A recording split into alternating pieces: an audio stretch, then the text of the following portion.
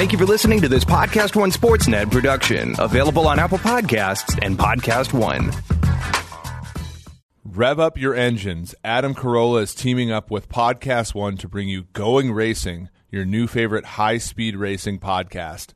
Get ready, set, and go download new episodes of Going every week on Apple Podcasts and Podcast One.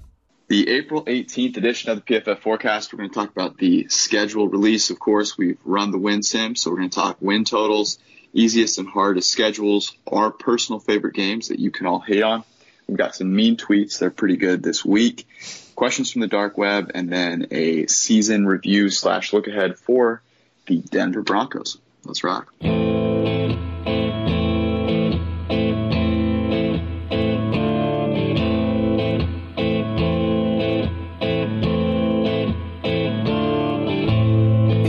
All right, we should probably start with the mean tweets because we talked about Buffalo last week, and there was some anger. There were a lot of Josh Allen supporters. I hope that you've survived the barrage of bullets they threw our way. Yeah, I mean, look, if a mediocre white man can't get some empathy in this world, I don't know what we're here for. So good for them.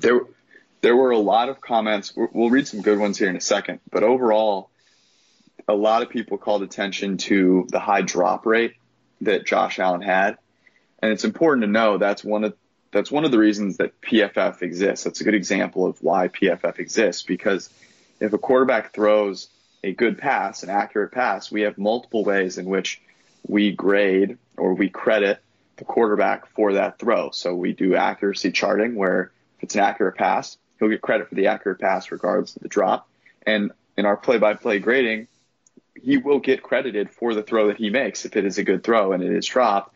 So all of those things that we talked about with the rate of uncatchable throws, the high rate of negatively graded throws, even if you want to get angry about his completion percentage, all those other things are completely agnostic to the drop rate.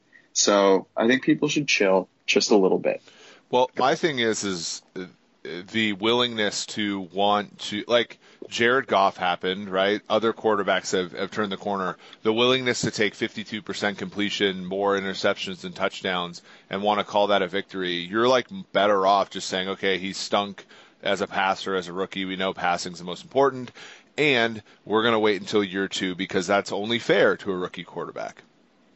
Yeah, and I do think there are people. It's tough because people get, their muscles on the internet grow super large. I do think there are probably a good bit of these people that want to have that opinion, but they get angry because they hear someone say a couple of negative things. And for the record, I always like to see guys improve, as do you, I'm sure. With that being said, some mean tweets.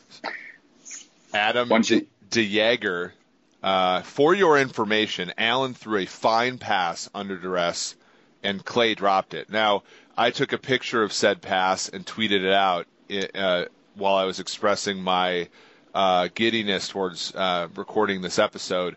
If you want to call that a good pass, now I know he was under duress, but Charles Clay was also like standing alone. So, yeah, I mean that sort of shows the depths to which folks will sort of go to try to be right in a situation like this. Clay basically had to be parallel to the ground to even get his hands on it, despite being wide open. Look, it's all relative. Theory of relativity. I just lost. Here it is. So you mentioned that his completion percentage, 1983, wanted his completion percentage back. You may have to retire after this retort from SER Nathan Thomas, who said, does 83 want his rushing stats too? Neckbeard extraordinaire. Nice. Is he referring to your neckbeard or mine? I don't know. I have no idea.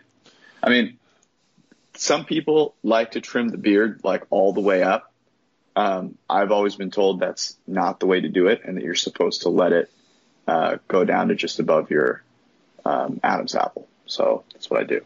But I'm not Sir Nathan Thomas, so What about Justin Phillips, who said, emoji, it's funny how stupid they are in relation to how smart they think they are. Agreed. Jay Maria, yikes. You guys have made it abundantly clear that you have watched little to no Buffalo Bills games all season. All you did was look at stats. And you should know that stats don't prove everything. Josh Allen had the worst ranked offensive line and wide receiving corp in the league. Is the corporation? I think so. I think it's Buffalo Bills Wide Receiver Incorporated. A ton of passes were drops by his receivers, including a game-winning touchdown. He was put in a pretty poor situation. This is such a long comment. And with all that being said, he was a rookie. Rookies make rookie mistakes. Also, picking Miami to have a better record than Buffalo itself proves you haven't been following free agency either. It's proof. Miami is in full tank mode. How can you pick a team that doesn't even have a franchise QB? They have Fitzpatrick, the streakiest, inconsistent QB in the league. Can we pause? Fitzpatrick's a better quarterback than Josh Allen. I know. I have to click read more to keep reading. It's the longest comment of all time. They lost a handful of good guys in free agency. They have gotten worse all around on both sides of the ball. They have more holes to fill than Buffalo does. The Bills made moves. They upgraded their offensive line. Their receiving corporation, again, and already had a top 2 to 5 defense. Not putting them number 1, 2 to 5. Improved on special teams. They have 10 picks in the draft in which they have plenty of leverage to get the guys they want. I can understand if you don't have faith in Buffalo, but to say that they will be just as bad or worse than last year and worse than Miami, you guys have to be clueless. And that comment was edited, by the way. Oh, nice. Scott Schwalzwelski, I hope you don't do this for a living because, damn, you're not very good. The damn went as preceding a period, and then you're not very good was the following sentence. So I don't know how I was supposed to pause there and things like that, but yeah. There were a lot of. Do you guys even watch the games? Yes, we did comments? actually. We had Bills +4, and when Josh Allen failed to complete said wide open play to Charles Clay, that game pushed. So yes, we do watch the games. Dia Matt Philosopher said, "Nice fat shaming segment." I think we should close with that. That was not intended to be a fat shaming segment. It was a motivation in the gym segment. Let's get it clear. Let's move on, though, to the schedule here. Let's start with this. Everyone gets really excited. They immediately go and they list off wins and losses. Mm-hmm. Everyone goes over. Everyone's team is winning at least 10 games. It's very exciting. That ESPN article had everybody going over except for Miami. Look, I see no lies. It's amazing that they still put that out. And you know what that proves? It proves it's nothing. It's not a slap in the face to ESPN. What it really is how stupid are people that go and read articles, because no one goes and reads other teams. They literally just go to their team. They go, did you pick my team to win more games than they're expected to? If yes, I like this article. It's that simple. We're going to talk about let's talk about the simulation predictions in a second. But let's start with this. You see the schedule. It comes out. What are your favorite games?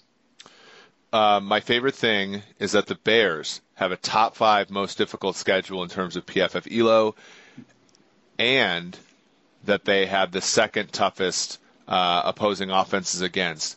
My favorite games, however, are twofold. Arizona against Detroit at home week 1. Kyler Murray starts out his career 1-0. And the best game, Green Bay at Kansas City, late October. Sunday Night Football. That is a Sunday Night Football game. I talked to the big dog, our buddy, friend of the podcast, Fred Godelli, and he likewise, he agreed with you. That was his favorite game on the list. I think that game should be the favorite game on most people's list, I would guess. I mean, I can't understand how you wouldn't get excited about Mahomes and Rodgers. The newness of Green Bay, the attempt at establishing dominance in the AFC with Kansas City. I mean, that should be fantastic. A game that I am really excited for, I think this might be my favorite game on the list, is Los Angeles gets Chicago at home. I was tempted to go Los Angeles at San Francisco week 16 for the division, but I'm gonna cool the jets there. Rams hosting Chicago in Week 11. That game by Week 11, we should know a lot about these teams. That could be a really interesting game. Will Chicago still be in it? Right? Of course, everyone in Chicago believes at that point that they'll be 10-0. But for the Rams, will they be what the Falcons were after they had that disappointing Super Bowl, or are they going to come out rejuvenated, have some new looks? Jared Goff continues to progress. I think that'll be a fascinating game.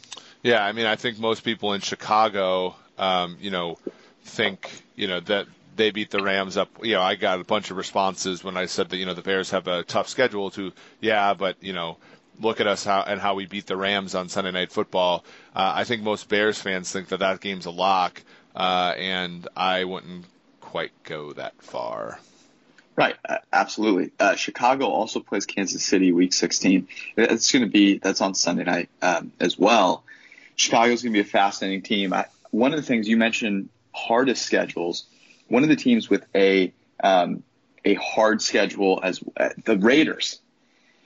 It's going to be such an interesting season for the Raiders, man. They've got such a tough division schedule. Obviously, they face Indy, Green Bay, Houston, Kansas City, and LA twice. Obviously, they've got Minnesota as well.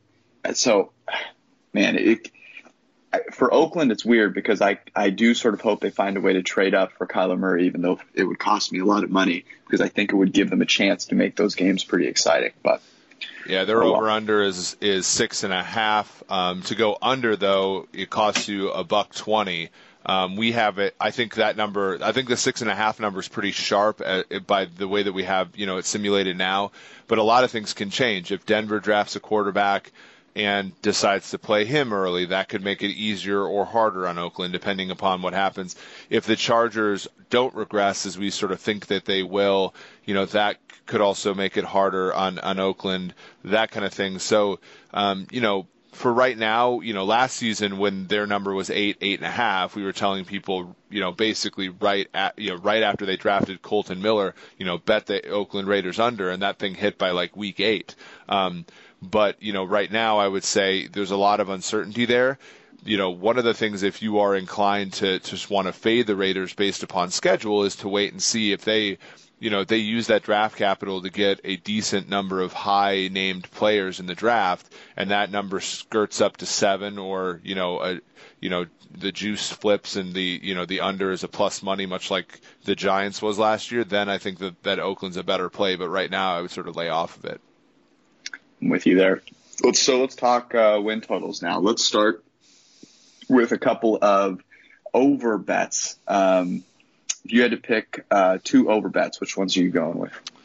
Yeah, they're not as easy to identify because, overs are not, the one for me has been Tampa Bay. I think our simulation, so Tampa Bay's over-under is 6.5. Last season it was either 6 or 7, and they weren't even able to overcome that despite starting 2-0. I think there's a lot of folks souring on them, even though Bruce Arians is quite a good coach, and Jameis Winston at times can be a pretty high variance in a good way quarterback. Our simulations actually has Tampa with slightly more wins, 7.18 versus 7.10, than Carolina. So if either New Orleans or Atlanta takes another step back, I think Tampa Bay is going to slide in there and go, something like 7-9, 8-8, and in which case the over is a solid play there. I also sort of like Pittsburgh at 8.5. Ooh, Pittsburgh's a good one. I'm going to stay in that division though, with our hometown Cincinnati Bengals. Right now, just 6 is their total. They've got a brand new coach coming in, a whole new system. We've seen what that system has done, assuming that he keeps with a lot of the Sean McVay principles. And Andy Dalton, we talked about this last week. Andy Dalton was not nearly as bad as people think that he was, based on how well how poorly the Bengals did. Obviously, he got hurt, and everything kind of crashed and burned. But he was solid, up until that point that he got that he got injured, and 6 is not a lot of games, right? It's just, you can luck into 4 wins pretty easily. So I like that number being low. Our simulation has them clearing that number fairly easily. So I think Cincy would be one of my go-tos. I love the Tampa Bay pick there. You're right. Overs are tough, but I'm trying to be optimistic here. That's my new thing. Yeah, So, I mean, with the Bengals, when you make this bet on the Bengals, you're actually playing a few unders simultaneously, right? You're playing the under on Baltimore with a new quarterback and presumably some growing pains. You're playing the under on Cleveland and all of that hype. And so in some sense, that's what that over is about. And as such, I agree with it. I think Andy Dalton can have a pretty good season, especially with a new coach. If AJ Green, Tyler Eifert, Joe Mixon's a pretty good pass catcher and things like that. If they can stay healthy on the offensive side of the ball, their defense isn't very good, but clearing 6 or even pushing 6 probably is doable for them. Tell me about this one, because someone brought this up in the comments that we read, that Miami's going to be tanking, right? So their total's at 5. 5 is a really low number of games. They've got a new coach coming in who he doesn't want to tank, right? He wants to start building a winning culture. It's obvious that, when you run a simulation with a team that is not literally all replacement players, it's going to be fairly easy to clear 5 games. With 5 being such a low number, where's your head at with Miami? I mean, given the way that the numbers shake out, I wouldn't be terribly, I wouldn't care so much, especially because 5's a dull number. Like if they go 5-11, you get a push, and so I'm okay with betting a little bit on the over for Miami. The thing is I'm thinking about next week's draft. If Miami does smart things next week, trade back, accumulate picks, those kind of things, and they don't make tanking so much about getting the number 1 pick next year, then I'm more in favor of that bet, right? If they take all their picks the way that they're set up, or they trade up and they lose capital, then I think if they are tanking or they're setting themselves up to get a quarterback, then it plays more towards, okay, we have to lose all these games to get a top pick because we don't have the capital to move up if we like somebody. So not to go sort of second order on it, but I do think the draft sort of matters for Miami here. Yeah, I'm really on the fence with that one, because it stuck out to me because our predicted number is closer to 6.5, 7 than it is to 5, where their total is at. And obviously our simulation is not trying to guess the motivation of the organization from a tanking perspective, right? So it's tricky, because if they just go out and play, and Brian Flores does not strike me as the type of guy that's going to go take a head coaching job where he's going to be asked to lose every game. It doesn't make a ton of sense to me. So I thought that one was really interesting. Let's flip to the other side of the coin. Unders that caught your eye that our simulation also agrees with. All right. I mean, the easy one's Chicago. I mean, these people. You're not allowed to steal my thunder here. That's mine. I deserve all of the Chicago hate. So there's a question from the dark web that literally just came up saying, Eric, other than Mitch and Bortles, what are the similarities do the Bears have that the Jags, other than the defense, was good? Do we need any other similarities? I'm sorry. It's a pretty big similarity, right? Quarterbacks who are overrated and vastly overperforming defense. I mean, the Chicago one is so easy just from those two standpoints, right? It's quarterback's performance drastically under what the result was, right? The result of the plays outperformed the process. And then from a defensive standpoint, no team came close to capitalizing on the number of turnover-worthy plays that the Bears saw. It's hard to sustain those types of things. Yeah, so that one's a little bit easy. I think you're going to get a lot of money on Chicago's over from recreational people, but I do think that the sharp people will just take the Chicago one because, last season when we went into the season, it was Minnesota and Green Bay basically equally odds to get the NFC North. You throw Chicago in there, and again, like any sort of reversion would imply, which our simulation does, that those sort of like teams are like equally likely to win their division, and I think that's probably the right way to go about it. And so if that's the case, then Chicago is really going to have to scrap and claw to get to 10 wins. And with the quarterback, with quarterbacks like Bortles, with quarterbacks like Trubisky, like I'm going to take that all day, and I'm gonna pay to be wrong. That's you bring up that whole division, and that's really interesting. So look at the totals for these teams: Green Bay 9.5, Minnesota 9, Chicago 9.5. I mean, is Detroit going 0-16 again? Detroit's total is 7, so there's a lot of wins in that division. Someone, there are going to be a few of those teams that don't quite get to the number of wins, even if they manage to perform well, because there's so much depth in that division, which I think makes it tough. It's the same discussion that we had about Minnesota last year. In how many games do you have the better quarterback? And even though Kirk Cousins was a big name, it was arguable that he was the better quarterback in any more than 5 or 6 of the games going into the year. If you are Trubisky, you get a little bit of a rebound from Stafford, I'm assuming, with the new offensive coordinator. Rodgers probably a rebound. Cousins is a better player than Trubisky despite his win-loss record. And then you have to play the AFC West, which includes the Chargers and the Chiefs, who you will be underdogs in those games. So to me, again, just sort of adding it up, and the number of things that need to go right for a team without an elite quarterback to win 10 games is just too much for me. Here's another one that similar to the Miami one. It's sort of a hold your nose type deal, but I think both of these bets fall into that realm, and that's both the Rams and the Browns under. The Rams at 10.5, the Browns at 9.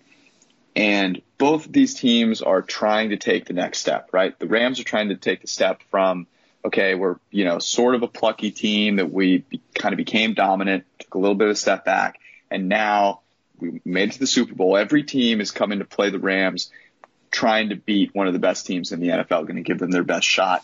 And 10.5 is a really large number, right? It's the second largest number that we've seen. Only the Patriots, who get to play cupcakes every other week, have a number higher than that. 10.5 is a really high number. And the Rams were a little fraudulent in getting as far as they did. Obviously, New Orleans got gypped out of a pretty solid chance going to the Super Bowl. And then for the Browns, it's basically the reverse of your Pittsburgh bet, right? That is a deep division. They're going to have to play some really hard games. Pittsburgh, they didn't just disappear. They still have a quarterback. They still have talent there, that offensive line, and Juju Smith-Schuster, who's very good. So to me, both of those it's going to be tough because you're going to be rooting for greatness to succeed, and both these teams could be great. But those numbers are just so high that I think I agree with the simulation, and those are really plus EV bets that I would probably take right now. Yeah, those are hold your nose. We've talked about this on the podcast a little bit. The last one I'll say is I think the Chargers with a 9.5. The Chargers, they're fundamentally great. They lost Tyrell Williams though. Offensive line had been an issue for them going into the playoffs and was an issue when they played New England. Kansas City's still in their division, and the Chargers lost their home game to Kansas City to Mexico City. The NFC North, they play all 4 of those teams, and we talked about how strong they can be and the uncertainty associated with Oakland and Denver. Los Angeles lost an opportunity to have the 1 seed in the AFC by losing to Denver in Denver last year, so that's never trivial. Phillip Rivers' age, all those things I think make that a positive EV bet on the under for the Los Angeles Chargers, especially because I think at 9.5, the under, at least where I'm looking with OddsShark, is plus 110. So go ahead and especially if you were burned by the under last year betting against the Chargers, go ahead and let it ride again. You never bet against Derwin James. That's what I've learned. Oh, there's one more that I like, and this is a bet that you make now because the juice is going to change, I think, and that's the Arizona over 5.5. If Kyler Murray hits his mean of his distribution outcomes, I think that's an easy hill for them to clear. They still have talent on both sides of the ball that was drastically underutilized, right? Like David Johnson, a great slot receiver that was just made to run up the middle. Larry Fitz, who I think will be a great receiver to have / tight end to have for Kyler Murray. And then you've got, of course, Patrick Peterson, and 5.5 to me seems like a steal if you have Kyler Murray. And things break the right way. Are you on me with the Cardinals there? Yeah, I think again that's an implicit bet also on the under for San Francisco or Seattle, right? So bite your tongue. Right. So I said or. So Seattle 8.5, San Francisco 8. I think one of those teams last season it was San Francisco because of bad luck. Seattle, they got, Russell Wilson in the fold, but I don't think, Russell Wilson could play equally well this year fundamentally, and they could still struggle to, 6 or 7 wins just because of the way that roster and that the coaching staff is constructed. So, I think one of those two teams is going to fail to reach the 8 and 8.5. And then, as you said, with the Rams, there always could be some regression there. The Cardinals had sort of no chance in many of those games this past season. I think they'll have a chance in a bunch of them this year. Plus the last place schedule, I do agree with you. Cool. Okay, Super Bowl. You wanna be crowned the champion at the end of the season. You've got to make a Super Bowl bet right now. Where are you going? I'm going to go with New Orleans. I think that this is basically the last chance, and sort of everything will hinge on it. They got a tight end in Jared Cook, which was a missing piece last season. They were kind of a one-man show in the passing game from the receivers and the tight ends. They get Ted Ginn back, and I think defensively they won't struggle early in the season the way they did the last two. I like it. I like it a lot. This is tough because I think there is at 7-1, there's value on the Patriots because of the ease of their schedule, because of the greatness of their quarterback, and because as great as Gronk has been, he certainly was not as great last season. Now, he was fantastic in the playoffs. I'm not trying to take anything away from him. But if there's one thing that we have learned about the Patriots, it's their ability to, you cut off a limb and they grow it right back type deal. So I don't think that's a bad bet. Our simulation likes it, has that as a plus EV Super Bowl bet. But you know where my heart lies. I can't quit, man. And the Falcons at 33-1. It's just too easy, man.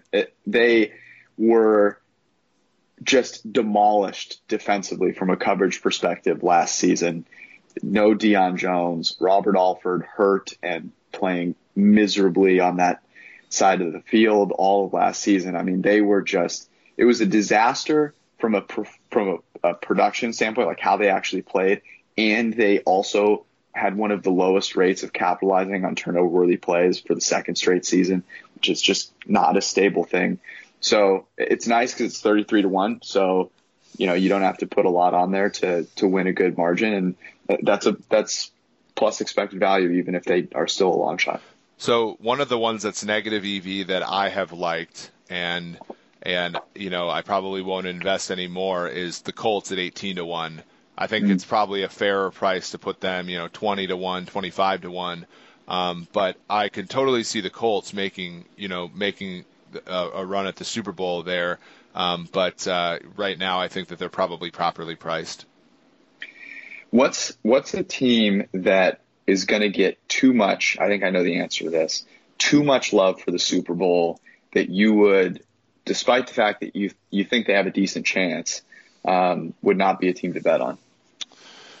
Yeah, that's a great question. Well, I think Kansas City is probably a team, at 7.5-1 is. I mean, they're a Super Bowl contender. That's just not good enough as a price. And I'm going to go very similarly with the Rams at 7.5-1. I think it's a numbers game, right? Like they do have a very good chance. They're one of the, probably 7 to 8 favorites that are out there, but that's just too high given the gauntlet that they'll have to go through and how good New Orleans is, obviously, in that division. I think Green Bay sort of, again, everyone likes to bet on the brilliance of Aaron Rodgers. Certainly they will be one of the more heavily bet on teams. in Vegas, but 20-1 is a little steep right now, I think.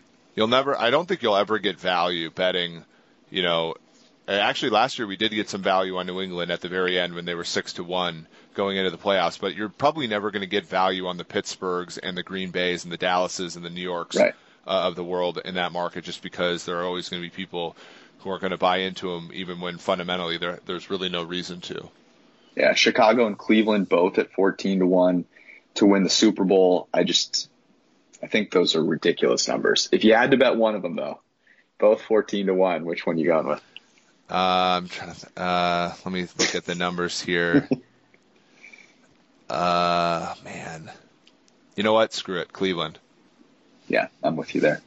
All right, that's our win simulations for now. We're going to do a bunch of articles over the course of the season looking at all the divisions and, as we get more information about these teams, right? This is the first iteration of this simulation. We will be simulating until the season starts as we gain more information.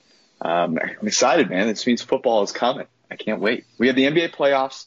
We have to go through the dull of the baseball season, and then it's here. It's going to be wonderful. Let's move on to let's skip questions from the dark web for right now. Yeah, let's move on. We haven't, since both of us have been out of town this week, we actually haven't had time to answer them anyway. So let's just go to the Denver Broncos. Why don't you start? So they went 6-10 last year. Our projection for them was 7.09 wins, which I think would have been under. And so they did go under. We were 0-1-1 picking their games. We faded them against Seattle in week 1. Thanks, Matt. And then we took the over 52.5 back when over-unders were a complete joke against Denver mid-season and lost that bet. So we were 0-1-1. What did you think about the Broncos season? It's so weird because the Broncos have some of the most talented defensive players at slot, corner in Chris Harris. Von Miller is absolutely fantastic. And yet, and I should say Emmanuel Sanders is really good too. And yet this team was it's like a nothing team, right? Like people were trying to bring them up, when they had a couple of kind of spunky games there at the beginning of the season. To me, it was just a season that you knew they were sort of throwing away when they decided to sign Case Keenum to that sort of weirdish contract. And this upcoming season, almost feels the same unless they bring in a quarterback, right? You bring in Joe Flacco, it's like, okay, well, what's the difference between bringing in a Case Keenum and bringing in a Joe Flacco? To me, that's the same move. Well, and I don't know what they were expecting last year. Like, what were they expecting when they brought in Keenum? Because he clearly signed like a quarterback bridge contract. But then when the egg timer went off and they had the 5th overall pick, they decided, basically to punt on taking Josh Rosen or Josh Allen, or Lamar Jackson in favor of taking Bradley Chubb, who I think we'll talk about here in a little bit. And so what were they expecting to happen, And then this year, now that we know that the quarterback class is not as good, they bring in Joe Flacco. They pay, a decent sum for him this year.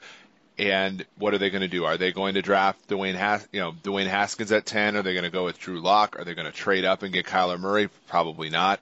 So what are they expecting this year, too? Because Flacco was better than Keenum last year, but not by much. And, he's only had, I think I wrote down 3 above average seasons, four above average seasons in his career. He's been above replacement level the whole time, but that's not a high bar. The last time he was above average by our wins above average model was 2014. So, I really have questions here. I think the coaching change is a good thing, right? Vance Joseph was not having the time of his life. And I think Fangio will be better, just by default. But at the same time, you chose defense instead of offense in a league where it's trending 100% that way. Very tough because you root for Vic Fangio, obviously. Mm-hmm. And I would love to see him do well. But it is strange because you've seen what this team has done with zero offensive identity or, ability really.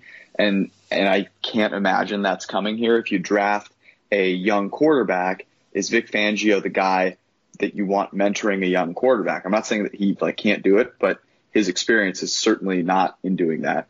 Building a bridge to nowhere is probably not the right move for them. They pick up, in addition to Joe Flacco, Bryce Callahan, who was very solid for the Bears. That's a loss for the Bears. They pick up Kareem Jackson, so they, are trying to kind of replenish some of those coverage players, losing Bradley Roby, Shaq Barrett. But man, this team, without a quarterback, you just don't have a lot of hope, right? I think the Giants kind of fall into the same category. And, the Jets are sort of on the other side of the coin, a team that's not very good, but they have hope because they have a quarterback. Until the Broncos get that quarterback, they're sort of just languishing in hopelessness, in my opinion. Yeah, exactly. And Arizona will be in this position. If Oakland takes a quarterback, they'll be in this position in the same division. But right now, you're kind of in that bad and boring thing. And you can point to some things that Denver does well. As you said, Chris Harris Jr. is one of the best football players in the league. Bryce Callahan plays really well in the slot. Kareem Jackson's a movable piece in that secondary that was extremely valuable for Houston, a team that has the hardest schedule going into next year. But you lose Bradley Roby, you lose Darian Stewart, Shaq Barrett, key features to your defense. Your defense was 13th last year, 15th in pass defense, 15th in run defense. It, again, shows like this team won the Super Bowl 3 years ago with the best defense in the league, and it's not, it doesn't take a whole lot to fall that far. I think people who like the Broncos are going to say, yeah, but they're third in rushing with a 0 EPA per play last year, right? And you look at, Phillip Lindsay, who's an undrafted player that was tremendous in terms of yards per carry. And I'm going to say, okay, well, look how far it got them. They were 21st in offense, 26th in passing, 24th in points scored. So being third in rushing is sort of meaningless there. They lose Demaryius Thomas. They lost him midseason last year. Emmanuel Sanders is injured. It'll be interesting to see if he comes back.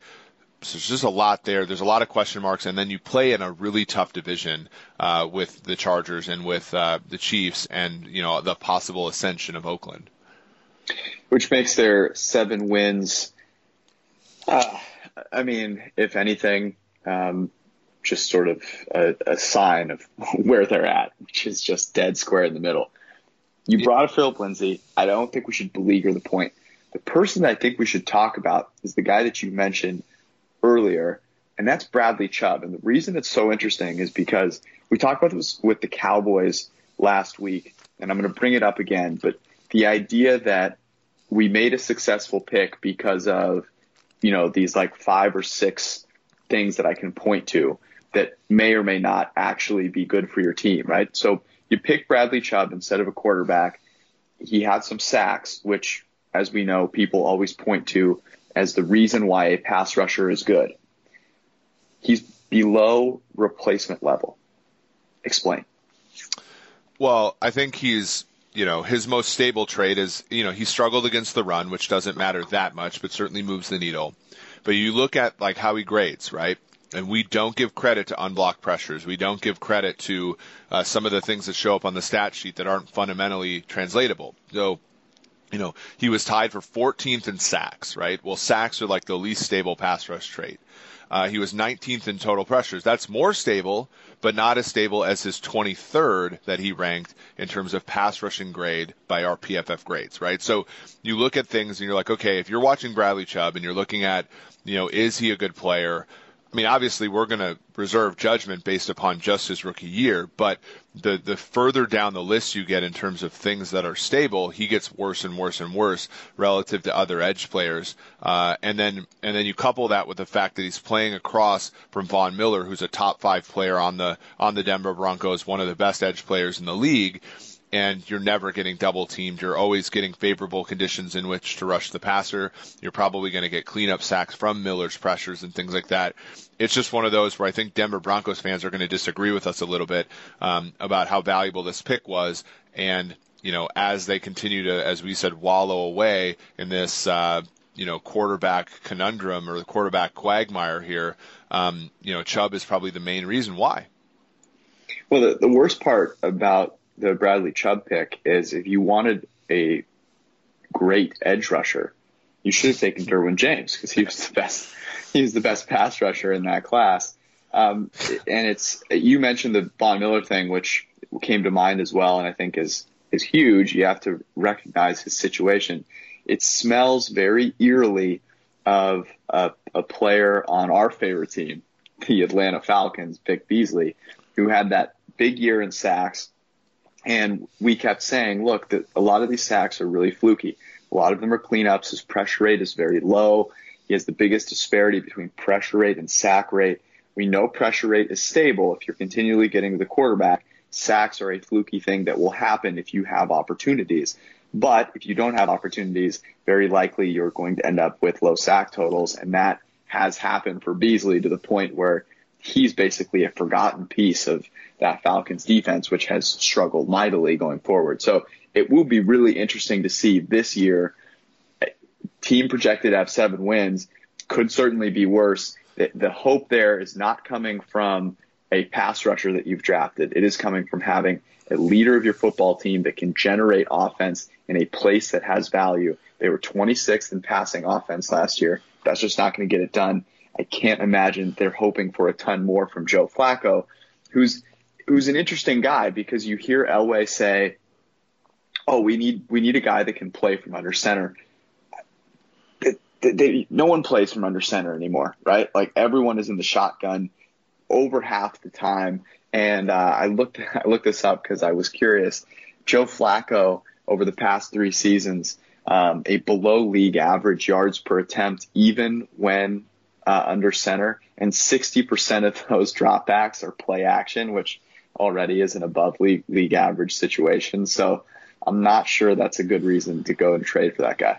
Yeah, and man, the issue is, the issue with Chubb, and as it rolls back in, we saw Barkley today on Pro Football Talk say, I don't know what Giants fans are upset with. Like, what could they possibly be upset with? I'm a Pro Bowl player. I'm an All-Pro player. I'm a Rookie of the Year player. And I think that's the genesis of this entire issue. Steve is talking about, his T-shirt that says draft good players, and that to a point that's true. But your point shouldn't be to draft players. Your point should be to draft players that help you win. And it's difficult to deduce from the Bradley Chubb pick more wins for Denver. And even if Flacco were to play okay relative to his career, his career arc this season, that's not going to translate to more predictable wins for the Broncos, right? In 2020, we don't have any better outlook of Denver if Joe Flacco is a 1.5 or 2 win player this year, right? They need to draft somebody with the potential to be a 3-4 win player, and I just don't see that right now in this draft because they forewent the opportunity to do so a season ago. It will be an interesting one for this draft, obviously, whether they take a guy like maybe a Drew Lock or Dwayne Haskins. I know we think that would be a bit of a stretch, but it'll be interesting to see because if there's a guy that strikes me as someone that would take a Drew Lock, it's probably John Elway, right? Yeah, no, I would say so, given his height and the high variance nature, not only of Elway's game when he played, but also, the players like Keenum and Flacco that he's coveted before. It does seem to be sort of his type. So, I can totally see that being the pick. I would be a little concerned. I mean, people are starting to compare Drew Lock to Patrick Mahomes for reasons other than the fact that they both played in Missouri last year. So, I think we're to that part of draft season, but I wouldn't be surprised if he was taken at 10. I think Haskins is probably the better prospect, but I think Elway also can see sort of what we can see in him, which is probably that he's a Cousins / Bradford type player. And even though that would probably be an upgrade on a rookie contract for the Broncos, it's probably not going to excite any fans. Probably not. So continue with the bridge to the unknown, I guess, for the Denver Broncos. Let's close out with some stories from the Cincy YMCA. Have you gone this week at all? You've been without me, so Yeah, so I was in Fargo Moorhead on Monday and Tuesday, and I went to the gym at my hotel. No one was there though, so it was not anything to note. Yesterday and today, I've gone to the gym, but unlike you, like I do not have a keen eye for weirdness at the gym. Oh, okay, good, because I have a wonderful story for you. I'm not going to do any fat shaming today. I was in New York. And I was looking for a place to work out, and I found a gym by my hotel so first off, the hotel didn't have a gym, so I had to go looking for something. So there's this this little athletic club down the street, and they've got sort of a combination of everything, right? They've got like a turf area, I've got like an Olympic lifting sort of squat rack section, whatever. It's pretty much, like go in and do it sort of whatever you want. So I'm in there sort of earlier in the day, and there's only like 3 other people in there. And the 2 of these guys are clearly training together, and I have no problem with that. We train together, like it's cool. But there's always a couple people that take it a little overboard. And what I mean by overboard is these guys had weights sprawled from one end of the squat racks to the other end of the squat racks. They were only using the middle platform. I mean, it was a rainbow of colored plates everywhere. And then the best part was they are doing some front squats, and the front squats are supposed to have a 2 count down. So one guy does his squats, he finishes, he grunts his way through it, all this stuff. He's unwrapping his knee wraps, and his buddy comes over and he goes, "Hey, so it's a 2 count?" And he's like, "Yeah, man, I'll count for you." So my back's like sort of turned to them. I'm trying not to laugh because this is the funniest thing, man. It's like six reps, and each rep, this other guy's like 1,001, 1,002, and then in between the count, he's giving words of encouragement. So it'll be like 1,001, 1,002. You got this, bro. And it was 30 seconds. Magical. Of that. And it was one of the greatest things because I couldn't even hear the music that was playing in the gym. They were so loud. So just know I'll never be counting out reps for you or counts or anything of that nature. You're safe. Man, that's where.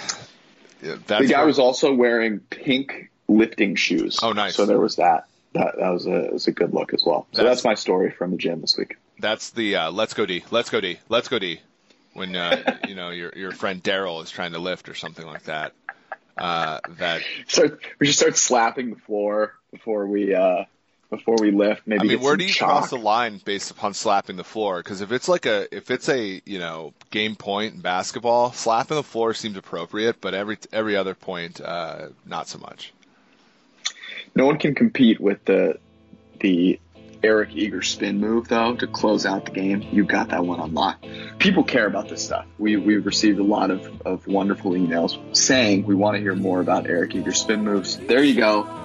There you have it. We'll be back next week, both of us in the same place. It'll be draft day on Thursday, so maybe we'll try and record on a Wednesday or something a little earlier in the week to get it out before the draft. And then, of course, on draft night, you'll want to make sure you tune in. We'll be doing live stuff from PFF HQ. I believe Chris will be in the house. We've got Mike Renner in the house as well. It should be great. So check that out and let us know if you have any questions leading up to it. Eric, I'll see you soon. Everyone else, peace out.